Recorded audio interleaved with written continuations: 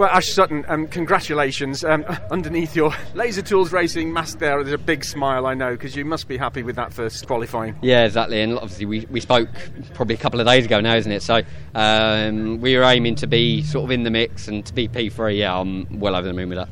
How did the session pan out? Because it seemed to change so dramatically. Were the conditions changing? Yes, the first part of the session, there was a couple of drops of rain, then it completely stopped mid-session, and then it obviously started to rain again at the end.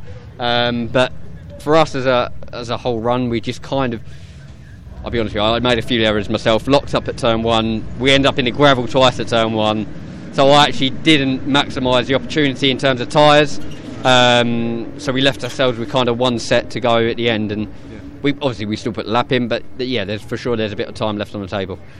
The track has been commented on here as being in tip-top condition at the moment. Was it like that when you went out? Was it feeling good? Yeah, 100%. Yeah, the track conditions, obviously minus the few spots of rain, been great. And the boys at Laser Tools Racing have done me proud today. They've delivered a car that's allowed me to attack it around here, so it's been good. The car looked very well planted. You looked confident throwing it round, and you wrestled it round there, didn't you? I mean, it looked good on the track. Yeah, I'll be honest with you, I've got all my confidence back.